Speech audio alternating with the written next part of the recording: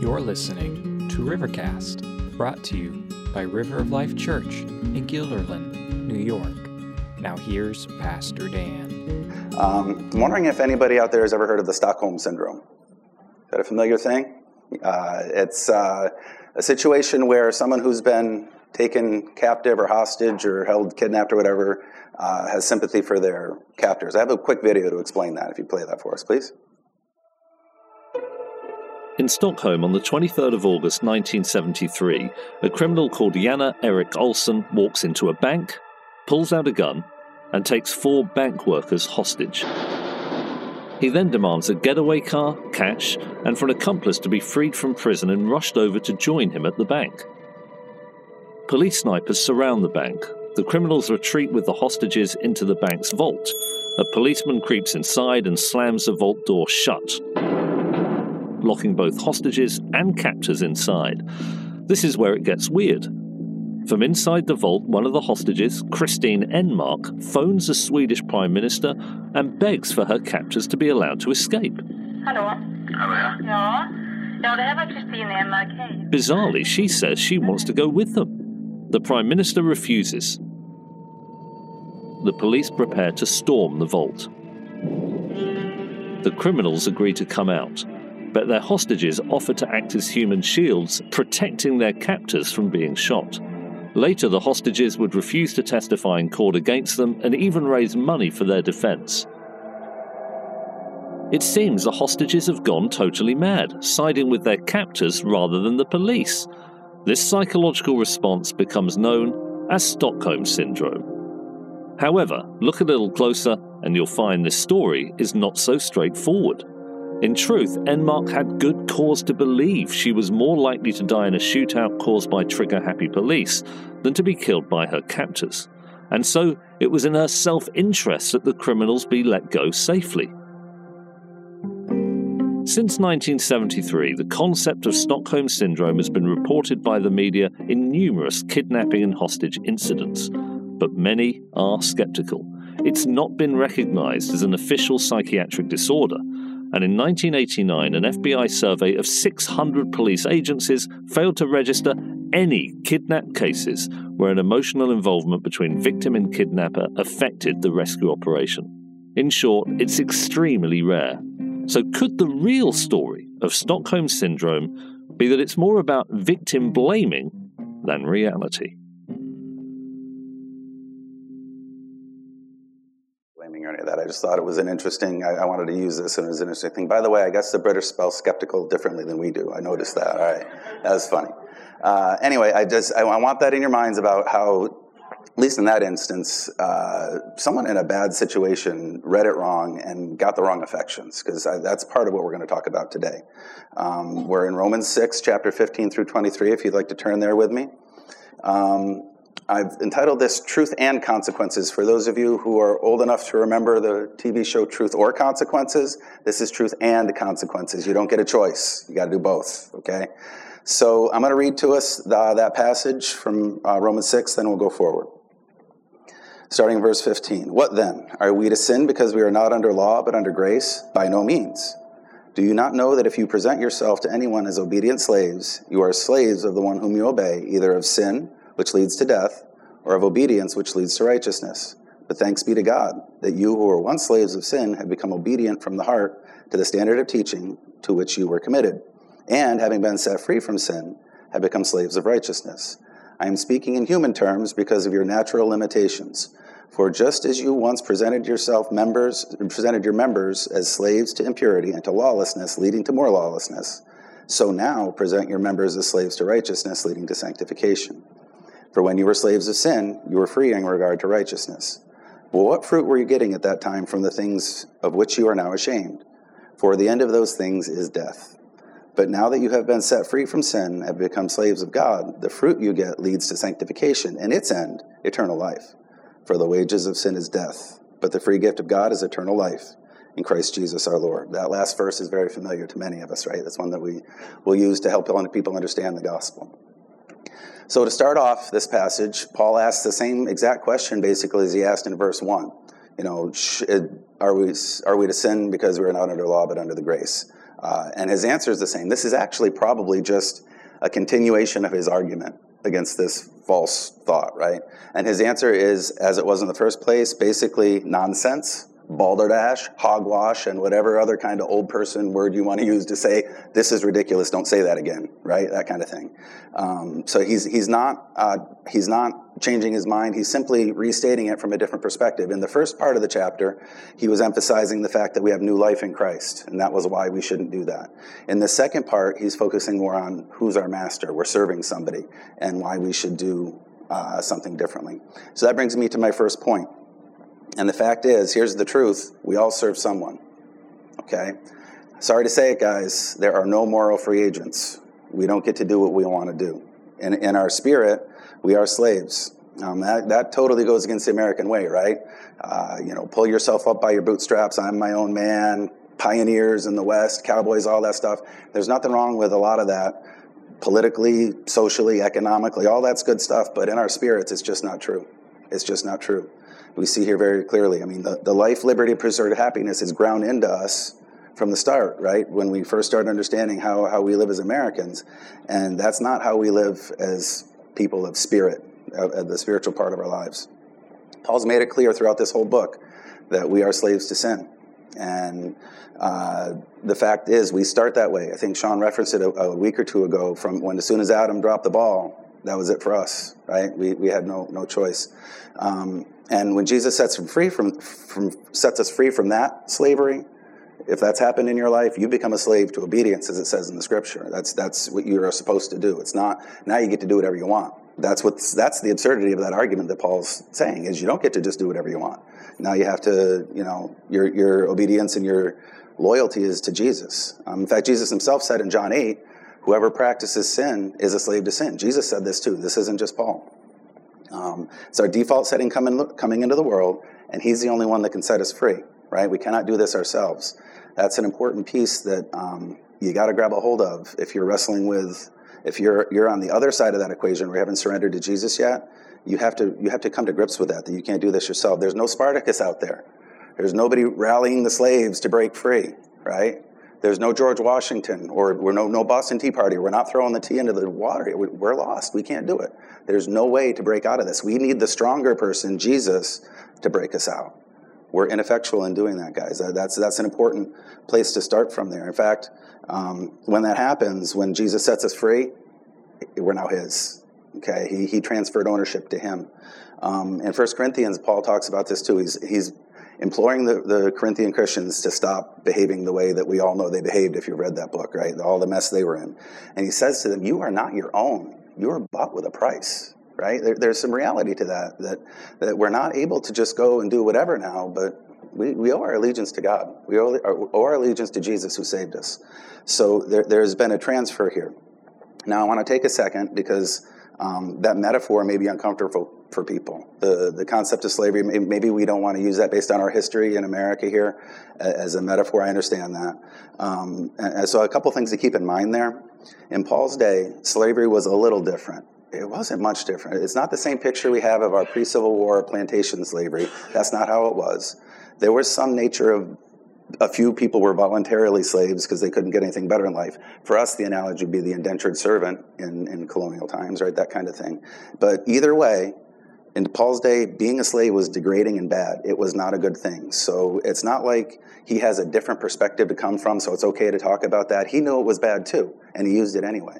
Okay, it's an important idea. In fact, what he says is, I'm speaking in human terms. In verse 19, he says, I'm speaking in human terms to you because your mind can't understand. I've got to use familiar things so you can understand what I'm talking about.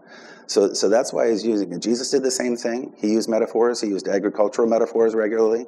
Paul in other places uses military metaphors, and we just need to know that all metaphors break down. They're not perfect descriptions. There's something to let you understand because our minds are limited. We can't follow God completely, so he uses things that are familiar to us to help us to see what he's talking about. So if that does make you uncomfortable, I guess Paul didn't apologize. I won't either. I just want to help explain that, perhaps, that nobody's condoning slavery. It's just a reality of life that we know about that we can use to talk about the situation. Another point of discomfort that may arise out of this concept of the fact that we're either a slave to sin or a slave to righteousness is that in reality, we don't get to choose our master, guys. That is a hard thing for us to hear. People don't like that thought that they don't get to decide what they're going to do. But that's going to hit more. It's going to hit home more and more as we travel down this path in Romans. Okay, as we hit into Romans chapters 9 through 11, you're going to hear a lot of stuff like this. So I'm going to start the conversation here today with this concept of being a slave until Jesus sets us free, right? And Jesus said again in John, he said, "No one can come to me unless the Father who sent me draws him to him." Okay, the idea here is that slaves, in this metaphor, are unable to change their status. They can't just say, "Hey, I'm not a slave today," right, and just walk out. That didn't work, right? That was the concept of slavery, is you didn't get to do that.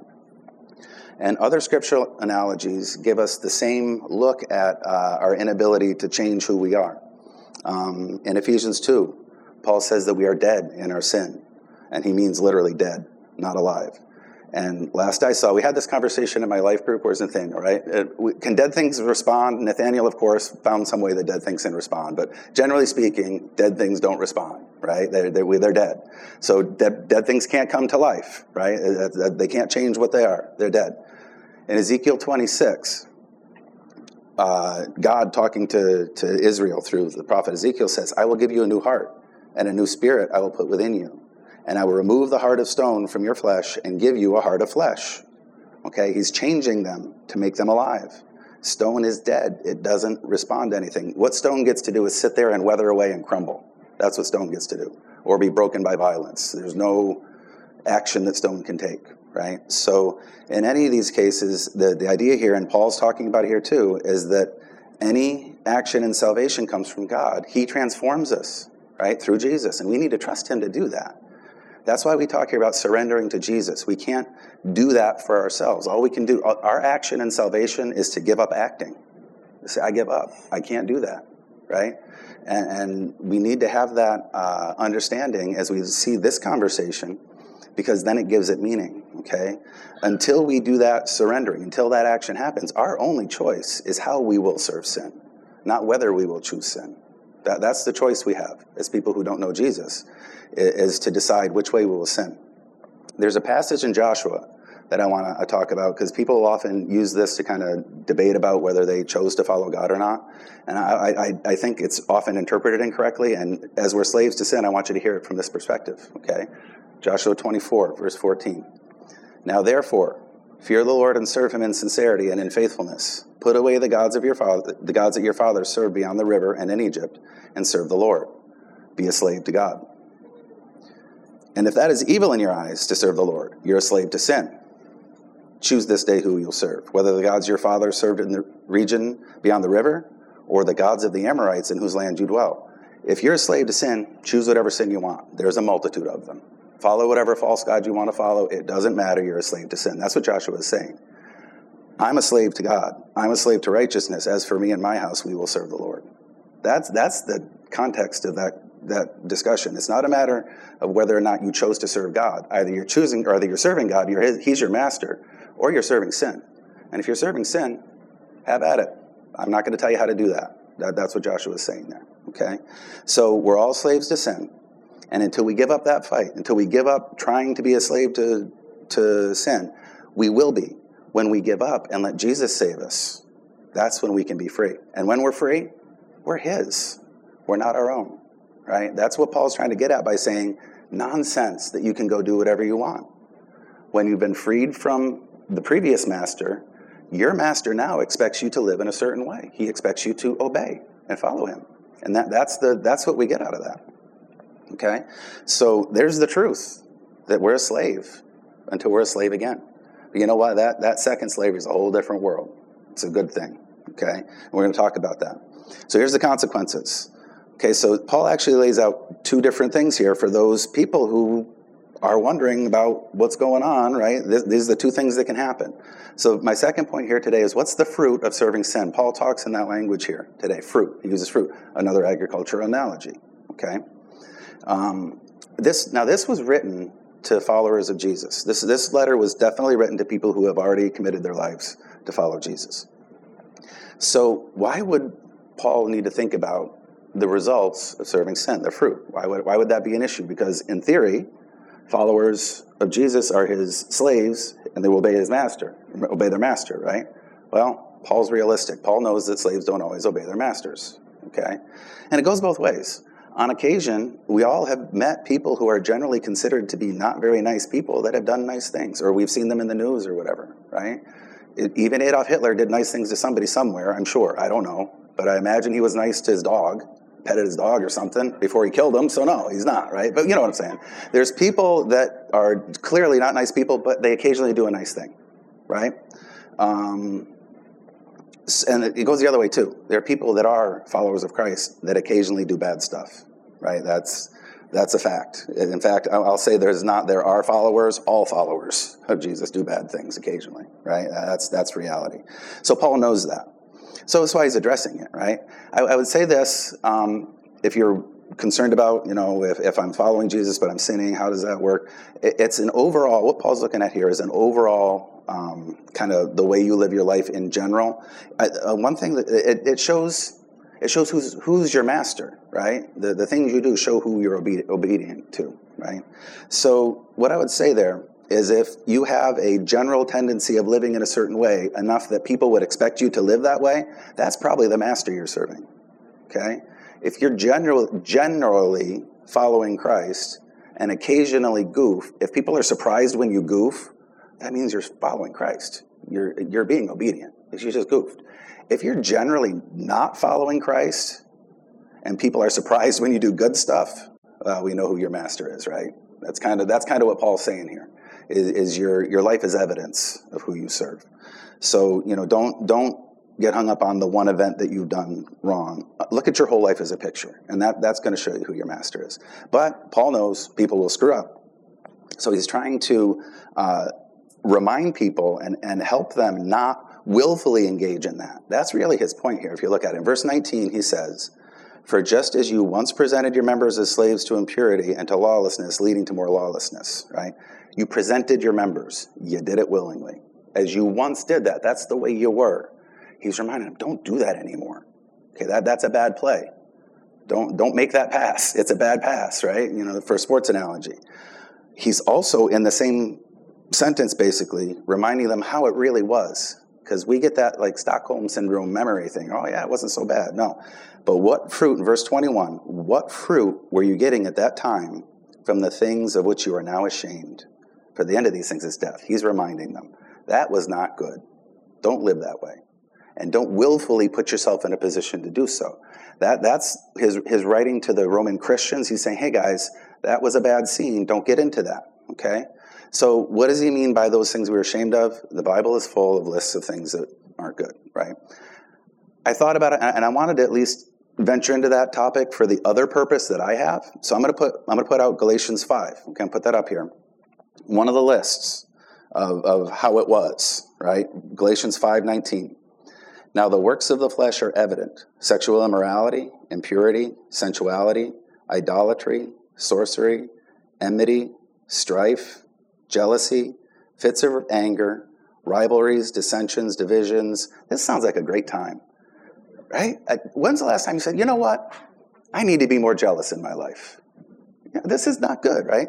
Where it's divisions, envy, drunkenness, orgies, and things like these. I warn you, as I warned you before, those who do such things will not inherit the kingdom of God. That's the behavior of a slave to sin, right? So Paul's purpose was to remind people of not putting themselves in the position to do that. Don't love that old master. That's what he was saying. The Stockholm Syndrome. Oh, it wasn't so bad. Weren't they nice to me when I was... No, man. They put a gun to your head and we're going to shoot you in your face. There's nothing nice about those people. Zero. Doesn't matter if they gave you a cup of water. Don't do that. Same thing, right?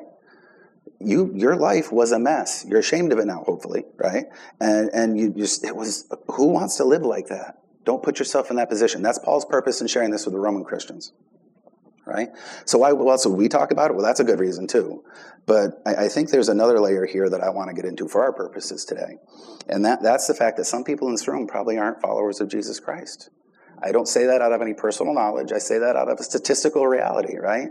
In a group this size, even in a church, or people watching online, I don't know who's watching online, there's probably some folks that haven't committed their lives to Jesus yet.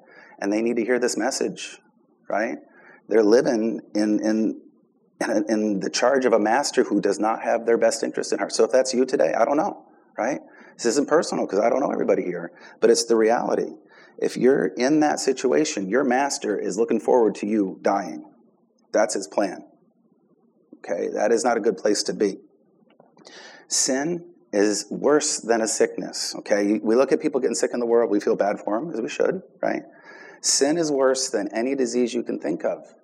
The big one out there probably be some sort of cancer, right? That's like the big scare disease. Everybody gets scared if they feel that if they find out they have cancer or a loved one has cancer. Sin's worse than that. You want to know why? Cancer will eat you away here on this earth. You will suffer and you will die, and then you will have some relief from it, right?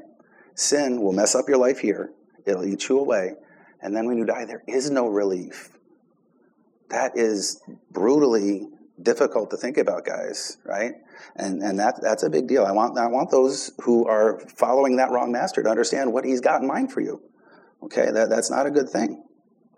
I am begging you to listen to this message of redemption and salvation that you can hear in the scripture. You can read it for yourself. You can hear it. You can watch it online. There's all kinds of ways to find it. Okay, but I'm begging you to listen. There's a better master. Surrender that fight. There is a better master that's going to clean up your wounds. That song we sang today, Come As You Are, that's ironic. I'm going to address that in a minute. He talked about cleaning up your wounds, healing you, fixing you. That's the master that's coming, right? If you'll surrender. Who doesn't want to serve that guy, right? I can't enough stress to those who haven't followed Jesus. That's a reality. Please listen, please. Okay? Because here's the flip side. Here's the other master. Okay? That's some bad stuff. I don't want to talk about that anymore, right? That's what Paul's saying. I don't want to talk about that anymore. So my third point today is what's the fruit of serving Jesus? Okay? And that's in verse 22. It says, but now that you have been set free from sin and have become slaves of God, right? They go together. The fruit you get leads to sanctification and in its end, eternal life, not eternal death, right? So that word sanctification, that can throw people off a little bit. It's a Bible word, so it's not wrong to use it. We try to not use big churchy words here. I'll give you an example, the non-Bible word. This is non-Bible word. Soteriology. First time I heard that, I'm like, what is that? I don't know. Soteriology is just the study of how salvation works. Guess what? The first part of the sermon was a whole bunch of soteriology. And I never had to say the word to you because we just talked about how salvation works, right? So we try not to use those words. Okay, sanctification is in the Bible, so we'll try to use it. But I'm going to use Paul's approach here. I'm going to use human words that we can understand. Okay, I'm going to try to break this down a little bit. So sanctification is the noun form of the word sanctify. I thought I was going to use human words. Well, I got to get there. Okay, I got to get there. Sanctification is the noun form of sanctify, which means to set apart for a holy purpose. Still sounds like we're talking about big ideas, okay? So here's what I think an easier way to explain that. He is trying to clean you up from what you were so you can be what he wants you to be to serve him. That's what sanctification is, okay? And it's funny, the fact that God's cleaning up our mess, my desk at home is messy, I will admit it. My wife drives her nuts, okay? She touches my mess, I get a little bit like this, because I know where stuff is, right? Sometimes people cleaning up our mess riles us up. Well, the mess we're in from sin is not good. It needs cleaning, all right? It needs cleaning. So that's what God's doing for us. And, you know, what he does, it's going to look different for everybody, right? Because we all come to him with various messes of various volumes, right? There's all kinds of different ways we do that. So that thing is difficult to deal with for everyone, but it's different for everyone too. Okay, there's some things that we all deal with, but you know, there's lots of things that are different. So the bottom line is simple. So now you use the word simple and you make people feel bad. Simple does not mean it's easy. Simple means it's not hard to explain. He's cleaning us up. We're messed up. Okay, and the fact of the matter is, and this is where the song we sang, "Come As You Are," that's a message people get from church sometimes. Come as you are. You don't have to be perfect to follow Jesus. And I wholeheartedly agree with that. But that's not the end of the story, right? The follow-up to that message is either in some churches not even done or just not listened to or heard well or whatever. I don't know. But the end of that story is what you are is not good enough anymore either, right? Once you're following Jesus, he doesn't want you to stay like that. He doesn't want you to live in all that stuff. Excuse me. that was bad before. He wants to clean you up. Okay? So, and actually the song we sang after that really kind of told the story. Go to the cross, die to yourself, and that's what takes care of it. It was really good. Sean or I don't think either one of us plan the songs with the worship team. They might get a little bit of an idea, but I didn't for sure. And those two songs actually fit perfect with my message. You have to come as you are, because there's no other way to come. But you can't stay that way. You got to die to yourself. You got to change. You got to be sanctified. You got to be cleaned up, and that's a big deal. And with this, right, the reality is that this is called fruit for a reason. It doesn't happen overnight. It grows. And Paul calls it fruit because it grows as a result of what God does in us. It's not wages, as he references at the end of the passage. The wages, what you get paid for what you did, the wages of sin is death. That's your payment for being a slave to sin. Our gift from God, as he grows us, he produces fruit in us, but that takes time. Okay? So sanctification is a lifelong thing. Right? That's something that people, as they transition from slaves of sin to slaves of Jesus, they sometimes get bugged out because the world's not perfect all of a sudden. And you're not perfect either. Yeah, it ain't going to stay that way. You're never going to be perfect, okay? But you should be growing better and better. You should be cleaned up, okay? And the reality is when we see that idea of the wages of your sin, right? I work, I get paid. That is another thing that's ingrained in us. I don't think it's even American. I think that's human nature. I've referenced before, our lives are transactional. I do this to get that. Right? And that's how we think. And that's not how it works with God. In fact, I would say if you try to work to make yourself better, you're probably getting in the way. You're probably making a mistake. The secular world will talk in counseling and in therapies and even in just like self-help books and stuff. I'm working on myself. I'm working on myself to make myself better. That is a very uneducated carpenter trying to build the Eiffel Tower or something, right? You don't know what you're doing. Stop trying to build what you don't know what you're doing, okay? Let God build you. Get out of his way. And I'll support this with what Paul says in verse 17. He says, "But thanks be to God that you who were once slaves of sin have become obedient from the heart to the standard of teaching to which you're committed, and having been set free from sin, have become slaves of righteousness." The word translated there as standard and standard of teaching is in some translations, it's rendered as form, the form of teaching. And that's possibly better because it really refers to a mold, like you would, like a form for concrete, or a mold you would pour hot metal into to make a piece of jewelry or something like that. That's what Paul's talking about here, is we don't work to make ourselves better. God molds us. He changes us. He's the one with his Holy Spirit that makes you better than you were. God is sanctifying you. You don't sanctify yourself, okay? And that idea, later in Romans even, Paul refers to God as the potter and we are the clay, right? Clay doesn't make itself into a pot. God does, right? The potter does. So my advice to you in this idea of sanctification and in being a slave to righteousness is to do your job as that slave and stop yearning for that old master. No Stockholm Syndrome. Get yourself out of the way and follow God as he grows you. God's going to grow you into something new. You're not going to do that yourself. Okay, the Holy Spirit will. But you're in the way. You're in the way. Your selfishness, the things that you want to do, get in the way of that. So put those aside. Consider now the Israelites, right? As they traveled along with Moses, considered about how they complained about, well, just about everything, right? They were always complaining. And they always look back to Egypt, right? They were always saying, wasn't it better in Egypt? We had food.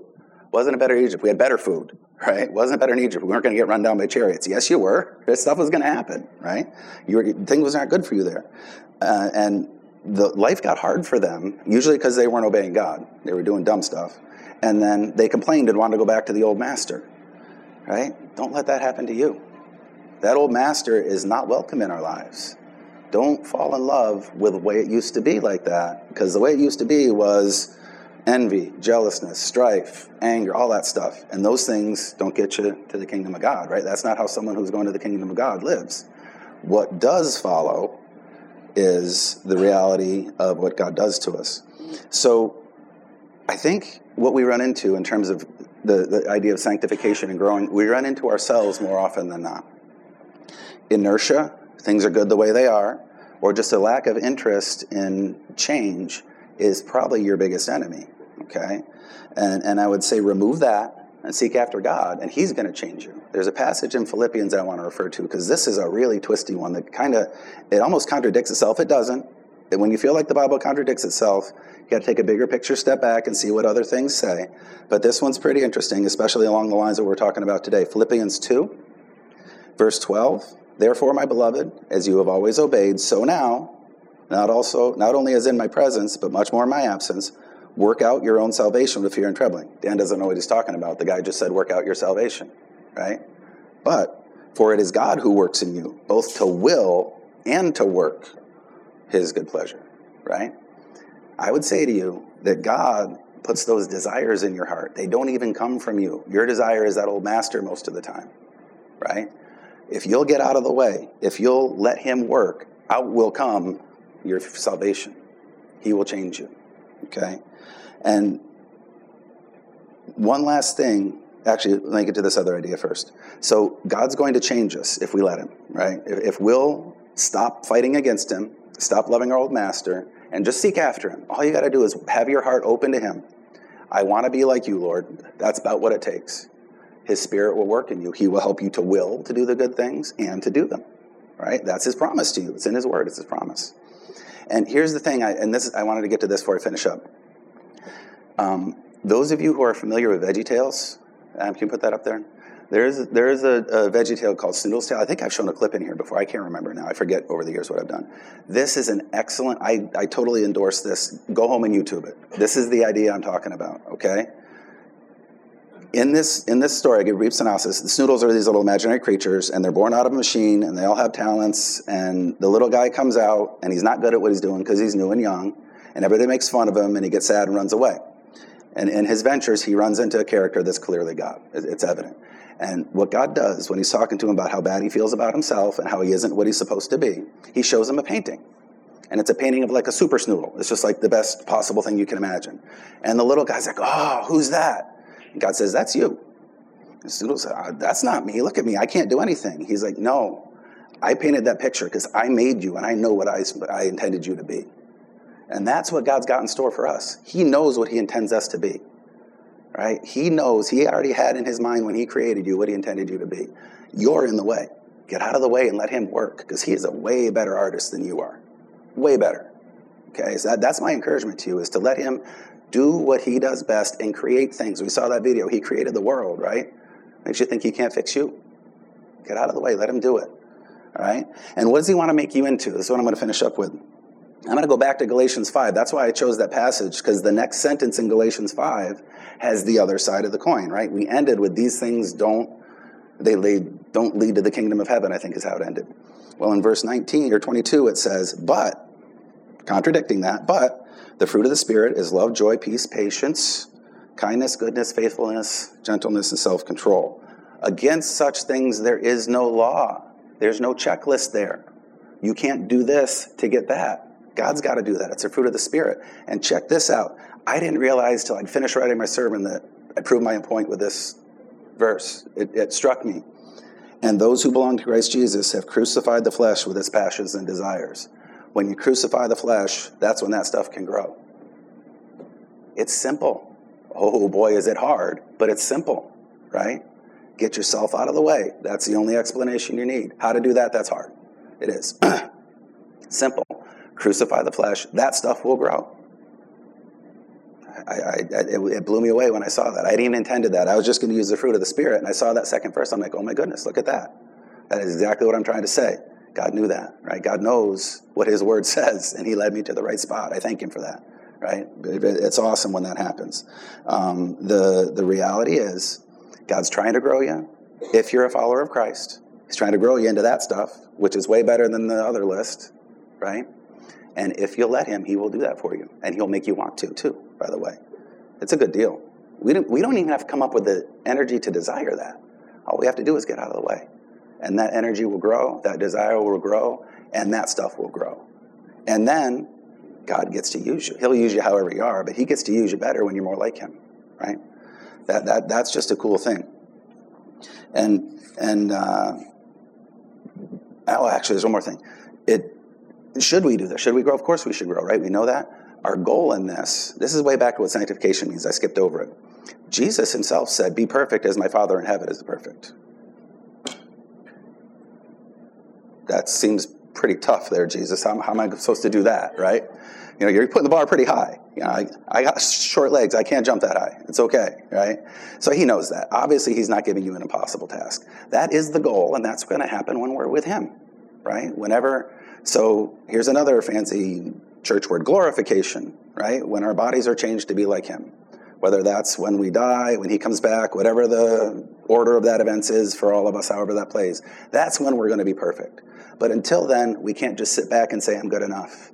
I wanted to get in there. He has a standard for us. And all that stuff that's going to grow, all that fruit's going to grow. None of us will be perfect at it, but he wants us to be better, right? That's it. Come as you are, but you can't stay that way. You got to get better. So one last thing in verse 17. How do we know all this stuff too, right? Well, verse 17, when he talks about being obedient to the standard of the teaching that you've been given, that's for us the Bible, obviously. For Paul, that would have been the Torah and what the apostles were teaching at the time. And Jewish tradition, this is a big deal here, actually. I think Jewish tradition, the rabbis held the truth, and they held the traditions. And they made some up as they went along, and they added to their laws and stuff like that. But if you needed to know what was going on, you had to go have the rabbi tell you what to do. And that actually carried over into many parts of Christianity too, right? Where you had to have someone tell you what to do. That was never the intention from pieces of scripture like this. That's never the intention. Paul in another place says, if you hear a gospel other than what we preached from anybody, including us, they're wrong. The gospel is a gospel, right? So in that idea, the teachings are the authority, not the people. Paul is not holding himself up. He's not holding Peter, John, any of those people up. Those things became scripture as people looked at it, right? They were scripture later. They didn't understand that they were scripture at the time, but they did become scripture. That's our standard, guys. When we look at how any of this works that I talked about today, our standard is what the scriptures say. Not what I've said, not what Sean says, not what the guy on TV or the radio says, but the scriptures. If those things aren't referred to, be cautious, right? That's our authority. So one final thought here out of this whole thing, and this is particularly intended for those who have surrendered their life to Christ, but there's a bit in there for those who haven't as well. The last verse here says, the wages of sin is death, but the free gift of God is eternal life in Jesus Christ our Lord. Christ Jesus our Lord, I'm sorry. To those who haven't surrendered to Jesus, it's not a threat, guys. There's no threat involved in that, but it's a reality. And again, one last time, I would just implore you, take it seriously and seek him out, right? May not happen today, but seek him out. And if you, as you're contemplating how we close up our service here, if that is something you want to talk about, talk to one of the pastors. Talk to the person next to you, maybe. They might be more accessible to you than a pastor. I don't know. Some people get put off by pastors. We're just regular folks. But, if you feel uncomfortable, anyone in the church here that's part of our family can talk to you about who Jesus is, right? Feel free to do that. Engage with him. He died for you, right? He shed his blood so that your sins would be forgiven, and it's no longer a barrier between you and God. He broke those bonds if you let him. He did that. Okay? So it's not a threat. It's a plea. Run from death. Run from the master who leads you to death, and run to the one who will give you life. But to those of us who have followed Jesus, I want to put something out in front of you. Sean and I were at a conference. Steve was there too, a couple weeks ago, and one of the guys speaking talked about how in their church they regularly engage people about the people around them who don't know Jesus to keep it in their minds, and we want to start doing that here too. Okay, I want to remind you that wages of sin is death thing applies to people you know and you love, your family members, your friends, your neighbors, your coworkers. There's people there that don't know Jesus. You know who they are, right? It's not, I said earlier, we don't know anybody's heart, but sometimes you do because they say it right out loud. Real easy to tell then, right? They desperately need Jesus, and they need you to tell them, okay? If you had the cure to cancer, you wouldn't hide it. You'd give it to them. Okay, so we want to start reminding you guys of that the people around you need you. Start praying for them. That at the bare minimum, you can do that. The bare minimum, you can do that. You can pray for the folks around you, and then start those conversations about Jesus. Figure out a way to get the ball rolling. Right? There's all kinds of ways to do that. We can help you with some of that. Sometimes when we give you those invites, that's one of our purposes. I've said that out loud, right? It's give you a chance to talk to them about something about Jesus. Okay? okay? So we're really concerned that you be concerned about the people you know that don't know Jesus, because the wages of sin is death. But the gift of God is eternal life. That's a good deal, right? That's a good deal. So let's pray about that, Lord. Lord, I thank you that your word is clear, that we do either serve sin or serve you. Father, I pray that it would just hit home for everybody here, that the reality is we need to serve you. If we don't, it's a bad end for us, Father. And as we understand more and more, please help us to serve you more and more. Father, help that fruit to grow. Help us to crucify our flesh, put our sin to death, and just let the Spirit move and change us into who you made us to be. Pray all these things in Jesus' name.